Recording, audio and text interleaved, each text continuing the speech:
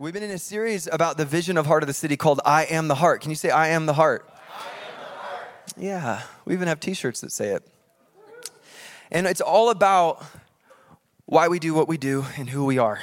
So our primary vision or mission statement here is to be a people after God's own heart. And that comes from the description in the scriptures of David. He was a man after God's own heart. And that purpose is really twofold. He's a man after his heart in the sense that he's chasing after his heart. We want to be a people chasing after the heart of God. But we also want to be a people after his heart in the sense of we take after our Father. Does that make sense? We want to be chasing him and we want to be like him. I think that's pretty cool. I can get behind that. I don't know about you. And then we express that desire through 4 different ways. We want to help people know God. We want to help people find freedom, discover purpose, and make a difference. And so far, you've heard about knowing God and you've heard about finding freedom. And I want to talk to you about discovering purpose, kind of. Kind of. Oh, Lord, help me. We're going to be in 2 primary passages tonight, Exodus 3 and Judges 6. Are you so excited to hear the word of the Lord? Oh, I love his word. I love his word. No, I love his word. You guys, you love his word. Let me tell you. Love isn't just, okay, dude, I'm not telling you to try and stir up feelings right now. I'm not telling you to try and conjure something. I'm telling you, you value his word. You orient yourself toward his word. You submit to his word. Oh, and you will love his word. I wish there's so many secrets that I wish I could just dwell on this all day. That's a whole sermon. That's a sermon series, but we're not going there. Exodus 3 first. Exodus is the second book of the Old Testament, pretty early there, right from the get-go. It's one of the 5 books of what is called the Torah, which means law or instruction. It's primarily the story of God delivering Israel from captivity in Egypt, the giving of the law, and the establishment of the tabernacle. Now in Exodus 3, God commissions Moses to go to Pharaoh and essentially command that he let the people of Israel go free. This is a pretty familiar story, hopefully, for most of us. Even outside the church, like the story of Moses in Egypt is pretty strong. You know, there's like even a cartoon. There's a few cartoons about it. Do you guys remember Prince of Egypt from like the... I haven't seen it in a long time. I can't really speak to the biblical accuracy, but I sure did enjoy that movie when I was a child. Sure did like it. I mean, the haircut was a little, yikes, like Johnny Depp, Willy Wonka-ish. It's just like, whoa. The soundtrack, yeah, praise God. Anyway, we stand for the reading of the word. We're jumping into a conversation between God and Moses. Starting in verse 10 of Exodus 3, it's on the Sky Bible. Come, I will send you to Pharaoh that you may bring my people, the children of Israel, out of Egypt. But Moses said to God, who am I that I should go to Pharaoh and bring the children of Israel out of Egypt? He said, this is God now. He said, but I will be with you. And this shall be the sign for you that I have sent you. When you have brought the people out of Egypt, you shall serve God on this mountain. Please stay standing. Judges is the 7th book of the Old Testament, and the 2nd of the books of history, just a little bit after the Torah, okay? Now, in Judges, basically what's being covered is the roughly 400 years between the death of Joshua. Do we know who Joshua is? He's the leader who was the successor to Moses, right? So after his death, but before the birth of Samuel. Samuel's an important guy too. He was the prophet who anointed the first king, who was Saul. That didn't go that well, but David went a little better, and then I'm just playing. But Samuel was a really important figure as well because it was the mark of the end of one type of leadership and into a new type of leadership. Don't have time to talk about that. But the judges were leaders that God raised up. This is what the scriptures say. God raised up judges to save Israel from the oppressing nations around it, okay? That was the purpose of the judges. They weren't kings. Oh, and how I wish I could get into this. There is a big difference between a judge and a king, and there's a big difference between a judge of today and a judge of then. Oh man, to live in the time of the judges. You see, God, it was always meant for God to be the king of Israel. God was the only king. Oh my, okay, we can't go there either. In Judges 6, God commissions a man named Gideon to lead an army of Israelites against the people of Midian. Okay? Starting in verse 14, we're going to see another little similar exchange. And the Lord turned to him and said, "Go in this might of yours and save Israel from the hand of Midian. Do not I send you?" That's a weird way of saying that, pretty Yoda-ish. And he said to him, sorry, Lord. Might have come across a little bit irreverent. Says, "Please, Lord, how can I save Israel? Behold, my clan is the weakest in Manasseh, and I am the least in my father's house." And the Lord said to him, "But I will be with you, and you shall strike the Midians." I love this. "You shall strike the Midianites as one man." Whoa. Okay, Lord, you may be seated. Here we go. Wow. Okay. Now, have you ever been in a conversation before? Have you ever been in... I'm just trying to get on the same page with you. Let's relate. Have you ever been in a conversation before? Have you ever been in a conversation before where, you said something and it's very clear by the way that the person responds to you that they did not understand you? Careful. Careful, my friend. I love you, Logan. You're so amazing. Oh. You see, for me, for some of you, I think it's probably hard for all of us when that happens. When we communicate with someone, we ask a question or we make a statement, and they get back to us and we're like, are you here? Were you in the same room when I was just speaking? That's a good reason why we use reflective listening. All of you who went to the marriage retreat know about that. Nevertheless, see, I'm what you would call a clarity fiend. Yes, you are. And I meant to use that word, and I don't think it's an overstatement. I'm a clarity fiend. And I have a tendency to over-clarify, then over-clarify, and over-clarify. And everyone else in the room is going, "It's very clear." And I'm going, "It's a bit vague." It's a bit vague.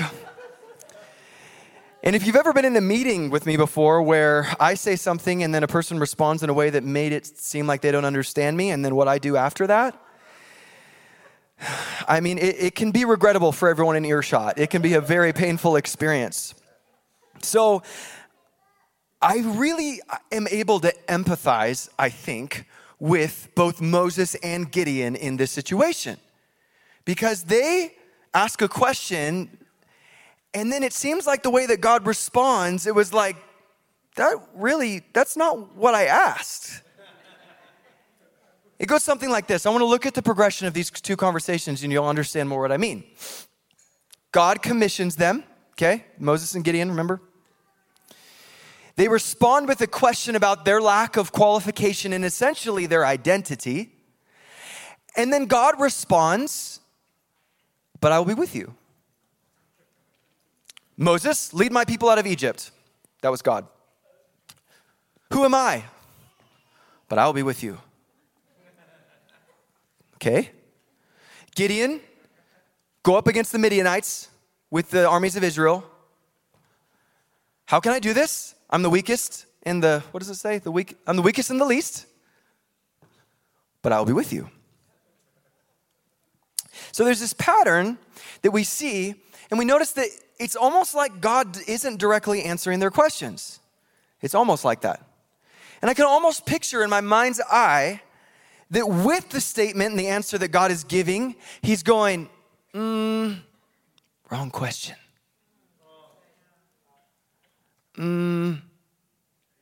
Wrong focus. Now, what is God wanting to get across here with these answers?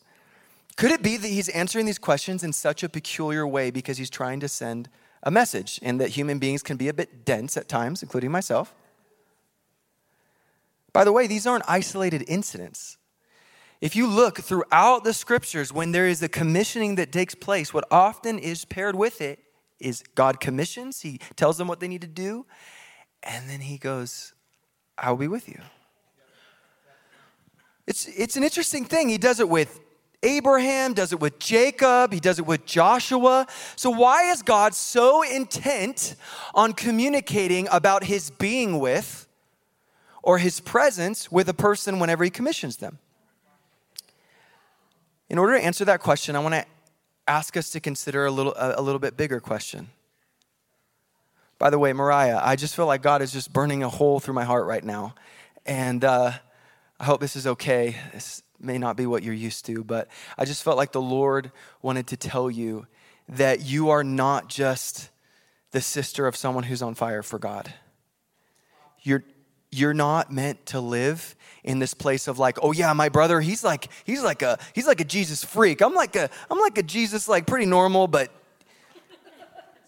I felt like even in the midst of praise and worship, I saw the Lord lighting you on fire. And I'm telling you, this is for real, Mariah. It's for you. And you have some decisions to make. And I mean this in such a loving way. I just felt the heart of God over you.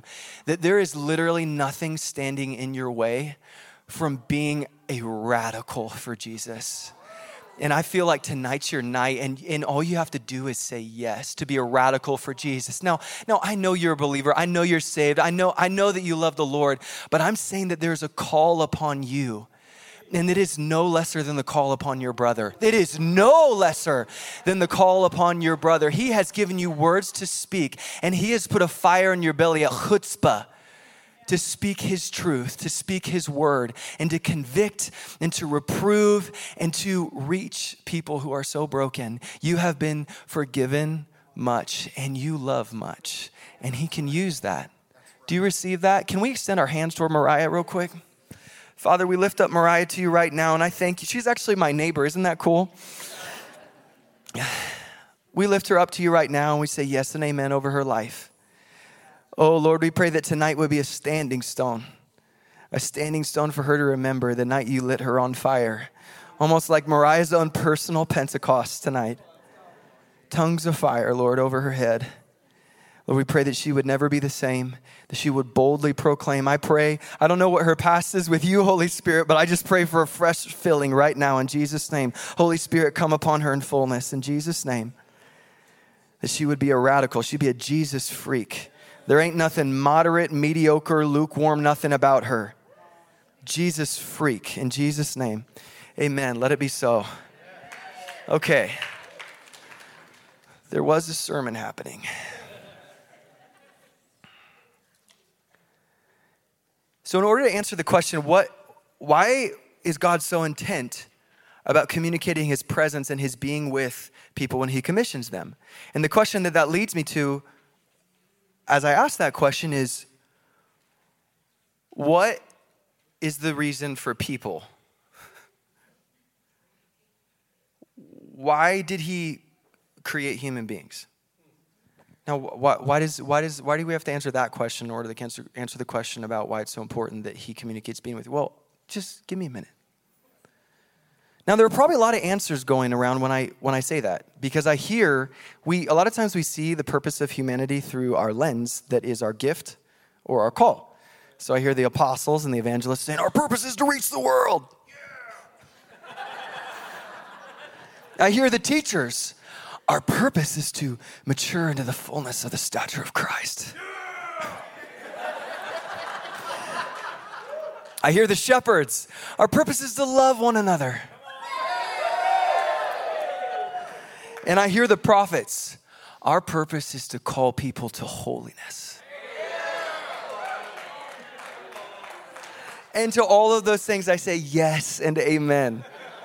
Yes and amen. Those are all a part of why we're here. But will you come with me a little deeper? Just a little deeper. Why does God want us to reach the world? Why does he want us to mature? Why does he want us to love one another? Why does he want us to be holy? You see, although all those are wonderful and beautiful purposes, I'm going to make a suggestion that they are derivative purposes, secondary purposes that flow out of a primary purpose.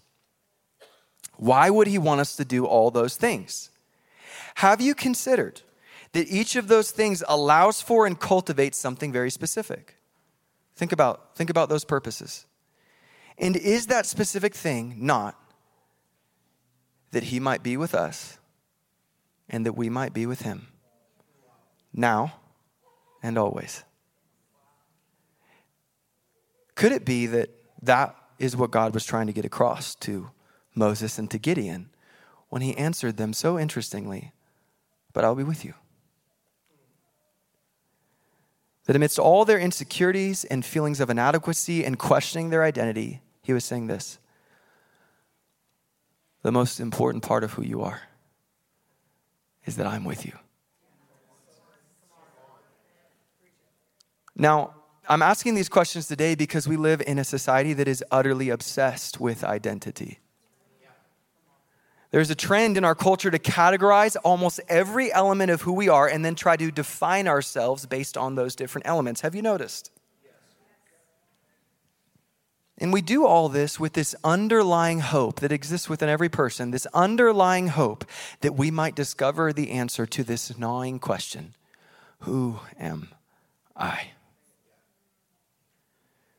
We're so intent on answering this question that many of us are willing to bend truth or even detach from reality in order to convince ourselves and other people of who we are. Now, when I'm saying these things, you might be thinking that I'm only talking about issues of gender and sexuality. But those current hot topics are merely symptoms of an identity crisis that humanity has been facing since long before you or I were born. Feel me. Symptoms. I recently went and saw this cool movie called Jesus Revolution. Now, feel me. I'm usually not like totally 100% like all in with Christian-made movies. Just feel me, okay? I support them and I think that they have a wonderful cause. But a lot of times the artistry is, oh, help us. But it's getting better. It's getting better. And I loved this movie. I'm not doing like a review. I'm not trying to endorse it. That's not the point. In one scene, there's an actor who I love. Oh my gosh, his name's Jonathan Rumi. And he is like, dude, the Spirit of Jesus and the joy of the Lord on his smile. I'm like, now, yes, I understand that he plays Jesus in The Chosen, but there's a place to separate those two things and to understand that this cat has been with God. That's what I see anyways, I'm not talking about Jonathan Rumi either. He plays a guy named Lonnie Frisbee, who was a real person. And he was a radical hippie evangelist. And in the movie, he's talking about how the young people of the 60s and the 70s were doing psychedelic drugs because they were searching for God. And then he summarizes his thoughts by saying, they're searching for all the right things in all the wrong places. And I couldn't help but reflect on the issues that we're facing today and recall the words of Solomon. There's nothing new under the sun. We're still searching for the same thing, just in a different wrong place. Now, feel me, because I don't want you to misunderstand me. By no means am I trying to say that we should not search for identity and purpose. That's not where I'm coming from. On the contrary, in many ways, now this one, please just let this one sink in for a minute before you instantly think that I'm saying something that's totally non-scriptural. Just pause for a minute. On the contrary, in many ways, I would submit to you that the search for identity and purpose is the search for God. It just gets off track so quickly when we think that the beginning of that search is inward or to the surrounding culture rather than upward to the definer. See, Moses looked to his shady past. Did you know he was a murderer? Whoa. And he looked to his inability to speak well. He said he was slow of speech. Gideon looked to his family history and his social status. They were asking the wrong questions. And if there's ever been a time that has been full of wrong questions, it's right now. Now, we come to the table seeking to answer questions about ability and wealth and fame and race and gender and status and sexuality and political ideology. And I hear the Lord redirecting us ever so gently, just as he did with Moses and Gideon, as we come with all those questions.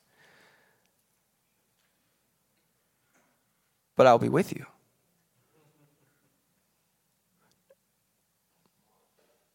What, God? Thanks, God, but I'm not sure you quite understood the question. You see, I'm trying to figure out me. My therapist told me I need to discover myself. Blessed is the man who does not walk in the counsel of the ungodly.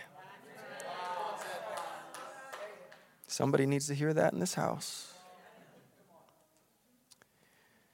You see, I'm trying to figure out who I am, my identity and my purpose and my reason for being here. So I'm so glad that you're with me, but could you give me a little more to work with?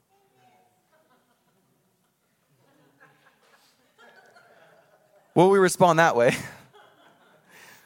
Or will we hear God's response and realize that he is showing us that who we are flows from who he is? Will we listen and understand that our purpose is found in his presence? Will we accept the truth that our highest call is to commune with him? And that every other mission and vision and assignment and purpose finds its source in that communion.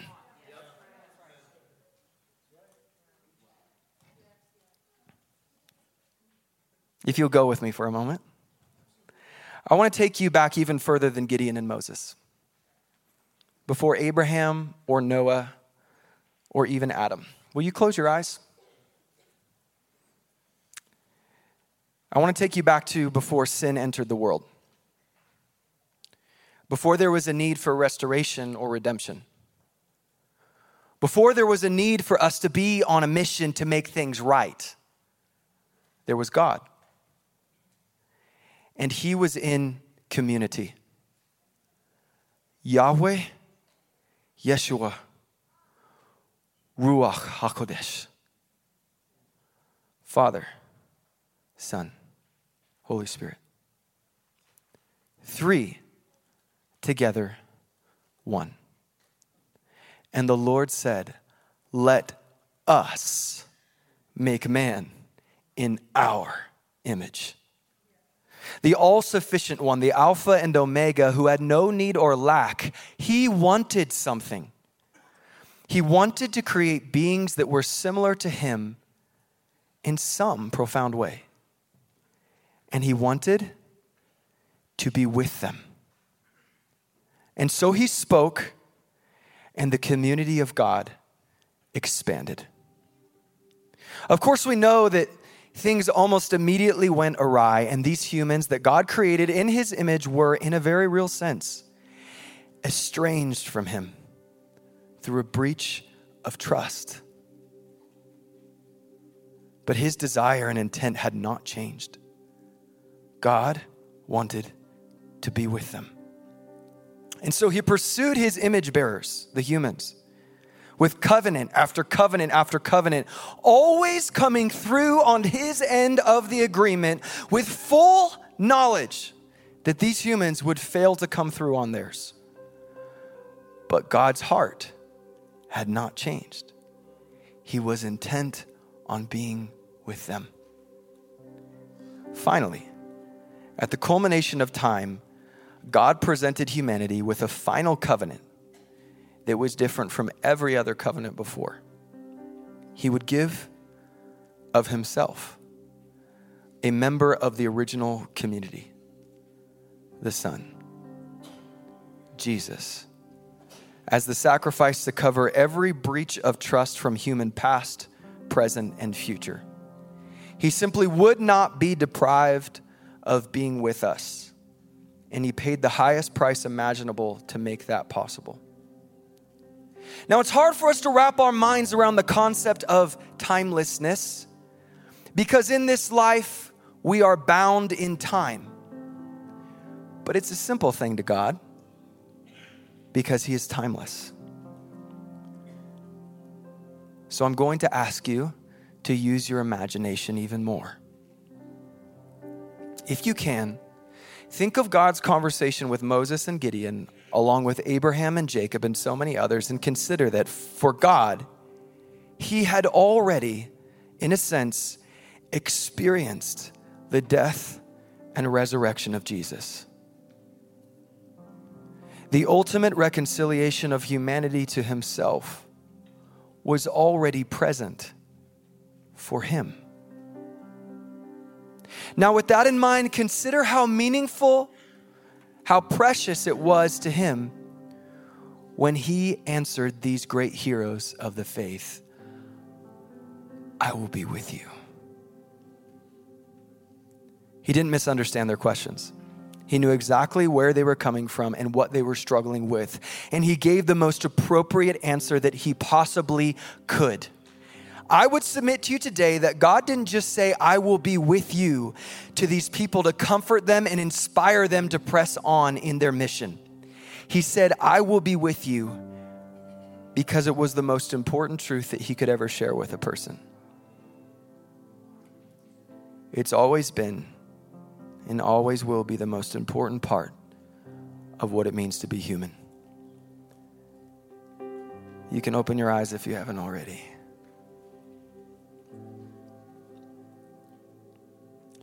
So what do we do with that? Well, I would say this to anyone here.